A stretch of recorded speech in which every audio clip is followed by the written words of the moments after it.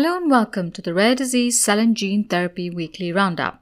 Every week, we at Partners for Access discuss the major news developments impacting the rare disease and cell and gene therapy industry and what they mean for you.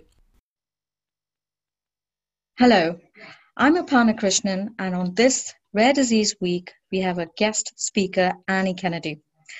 Annie is Head of Policy and Advocacy at Every Life Foundation for Rare Diseases based in Washington, D.C.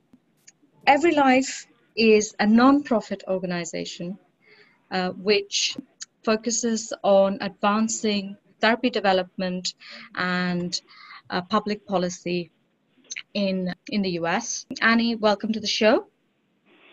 Thank you. I'm delighted to be here.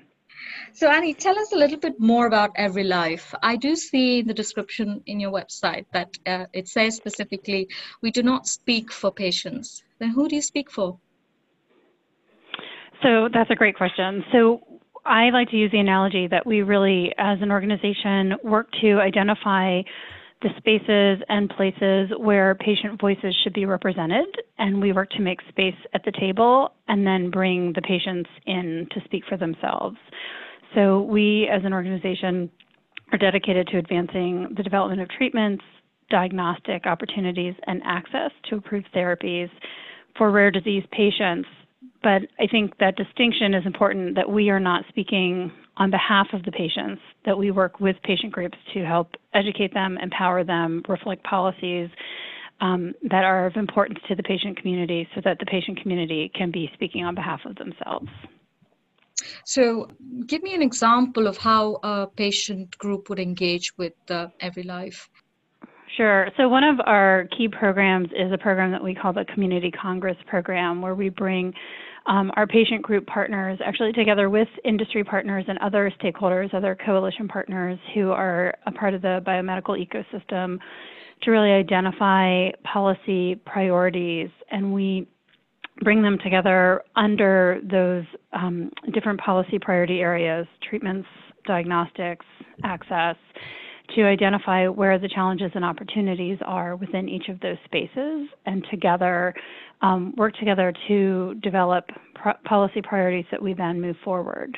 So I'm sure we'll get into this later, but one of the areas that really grew out of that was really a need to better understand what the cost of living with a rare disease was. And so many of the discussions we had was around really a lot of what was missing from the discussions around drug pricing was real data around not just what the direct cost, which is what we see in health utility data of living with rare disease was, but what were the absorbed costs that patients incur in the out-of-pocket costs for living with rare diseases. So those discussions really led to the fact that we are now leading a burden of rare disease study in rare diseases. And so that's a perfect example of the communities coming together to really understand what are the needs to add to the policy discussions so we can ensure that there are real data considerations being brought forward. And then the community together can then ensure that policymakers have that information when we're then informing policy considerations. Mm-hmm. What would you say are the main challenges of your job at the moment? That there's, like many of us, there's just so much to get done. I think we are at a moment of great opportunity. I think there is so much innovation happening in the rare disease space right now, and it's a really exciting time in therapy development. But I think we represent in rare diseases more than 30 million Americans that are diagnosed with rare diseases. That said, though, 93% of our community, which is about 7,000 rare diseases, have no FDA-approved therapies. Of those that do have approved therapies, the access environment that those therapies are moving into is very complex, very complicated, and ever-changing. And so the challenges before us are different depending on whether or not you're a patient community with a more common rare disease or a very rare disease. Within our, even the more common rare diseases, we're learning about mutation specificity, as you know, in those diseases. So we're learning new things and the importance of understanding the genetics of the disease and how different therapies will benefit different subsets of the population. Mm-hmm. And so the more we know, the more we learn we need to know. And I think the challenges for organizations like ours are ever expanding. And so I think when you ask what the biggest challenge for us as an organization is to really fully understand what the rare disease community is grappling with, and then to ensure that we're reflecting that to our partners and our stakeholders, which include payers and regulators and innovators and developers, so that we can ensure that we are trying to meet those needs together. Wow, that's a lot of stakeholders you're talking to every day. But tell us, you guys started out with looking at diagnostics and then therapy development. But I understand that you have now added a third pillar to your efforts, which is access. A little bit of it that you alluded to before. What was the thinking behind bringing access into the fold? Why did you think that was important now? And I think one of the things that would be important is to back up and just make sure that everyone first understands, and I'm sure a lot of your listeners are among those who over the last few decades have been among the patient communities that have increasingly become critical partners and innovators within the therapy development ecosystem. And so there are countless of examples of therapies and robust disease spaces that have yielded directly the efforts of individual patients, families, patient organizations, and have actually developed animal models, natural history studies. They've built registries, developed guidance, worked with Congress to create federal research funding and regulatory pathways. We've seen a lot of that through 21st Century Cures legislation here in the U.S. and the PDUFAs. We have patient groups that have worked to validate endpoints and develop care guidelines.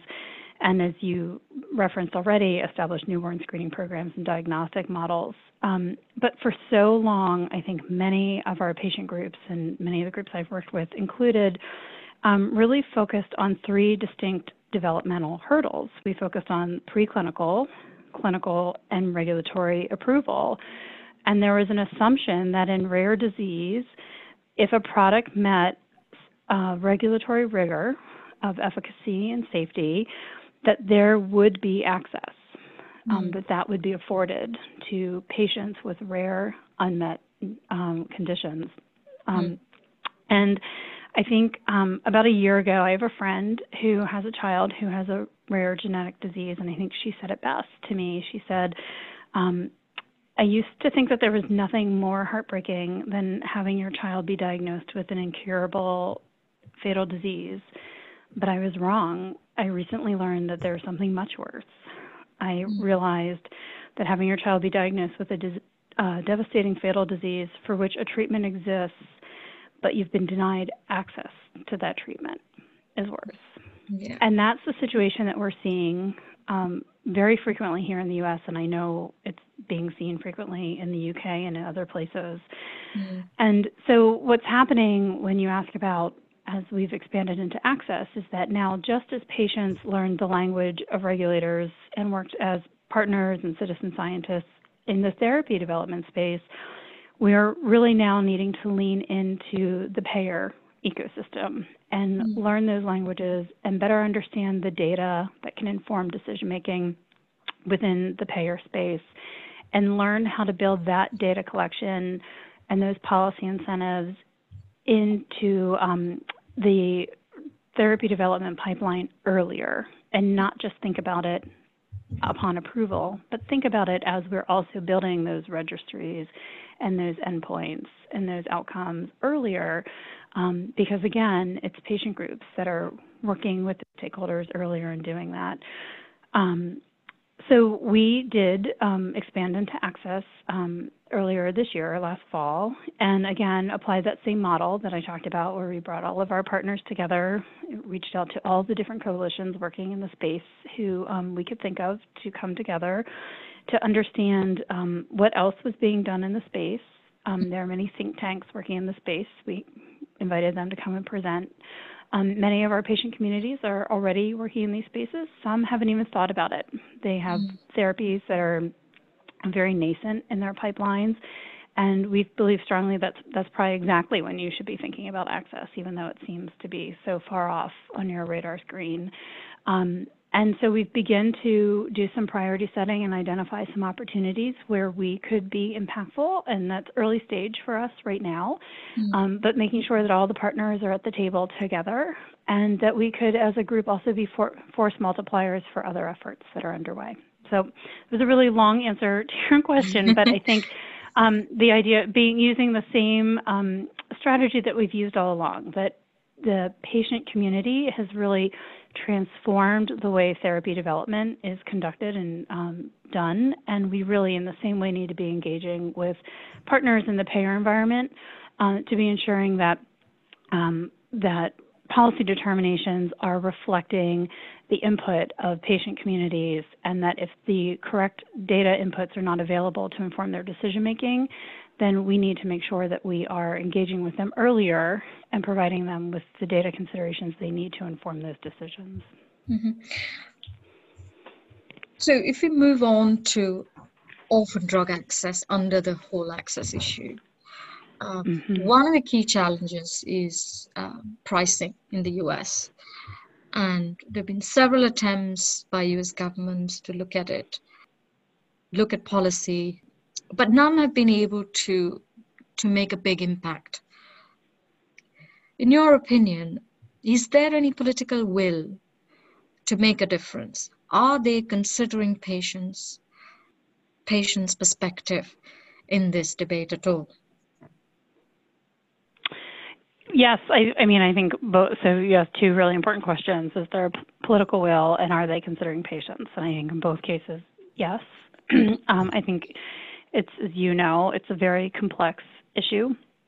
And I think affordability and pricing are definitely issues that are of significant importance to policymakers and members of Congress.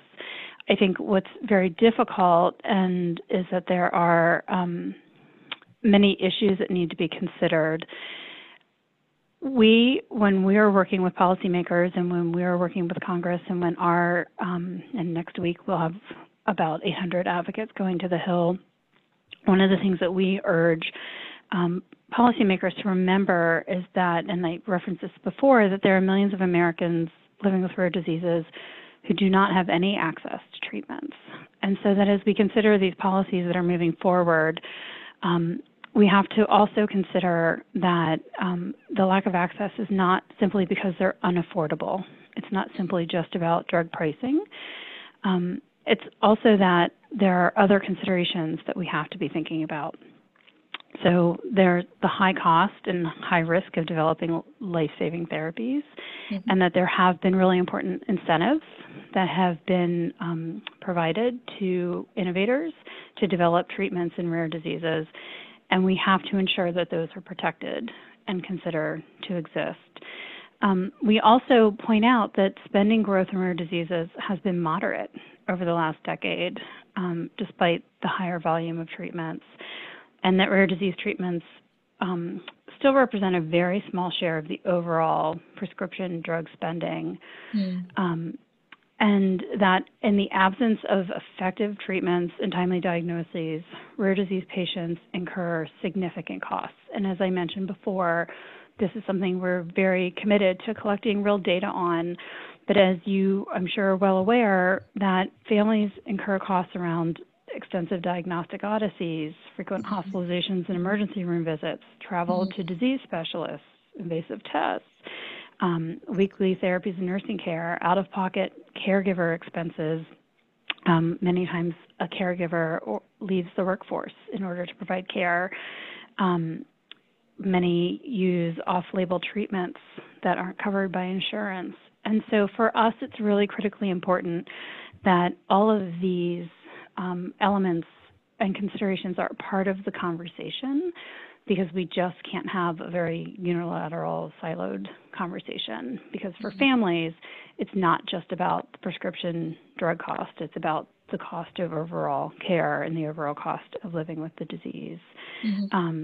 So when we are working with Congress, we're really asking them to work towards proposals that will continue to incentivize innovation within rare diseases, but also look at the full picture. And we're committed to trying to get data to capture that when they're looking at these various models that are being considered. But I do think there's will, and I do think that they're open to listening to proposals and understanding what the patient perspective is in these policy proposals. It is Rare Disease Day on February 28th. What is EveryLife's Foundation's plans for that week? So, as you know, there's so much happening right now, and so we every year we facilitate access to members of Congress, and we help bring members of the community to Washington. And we have a number of events during the week. And so we have a legislative conference where we have a full day where we provide updates on many of the legislative issues and the hot topics that are happening in Washington. We have many of our partners who are helping lead these efforts, provide updates on those. We have partner organizations that are leading legislative efforts come and provide updates on the legislation that they are leading. And then the following day, we have members of patient advocacy groups go to the Hill and meet with their elected representatives. And this year we have nearly 800 members of the rare disease patient community from all over the United States coming to Washington and going to meet with their elected representatives to talk about issues that are of importance to the rare disease community, which is an incredibly impactful powerful week. As you well know, there's a lot happening here in Congress right now.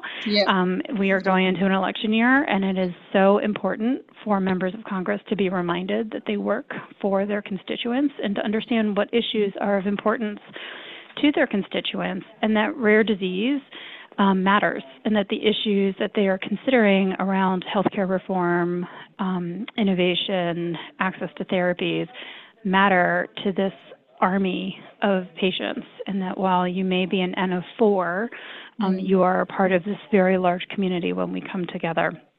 And so that's what this week is about. It's about coming together to lift our combined voices and change the landscape. And we, as the EveryLife Foundation, are very proud to help convene this powerful forum.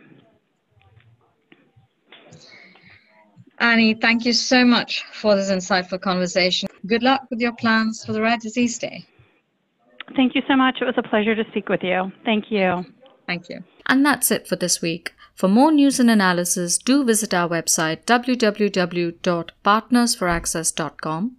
Subscribe to our podcast on iTunes or wherever you listen to your podcasts, and don't forget to leave a review. We welcome your feedback. Thanks for listening. See you next week.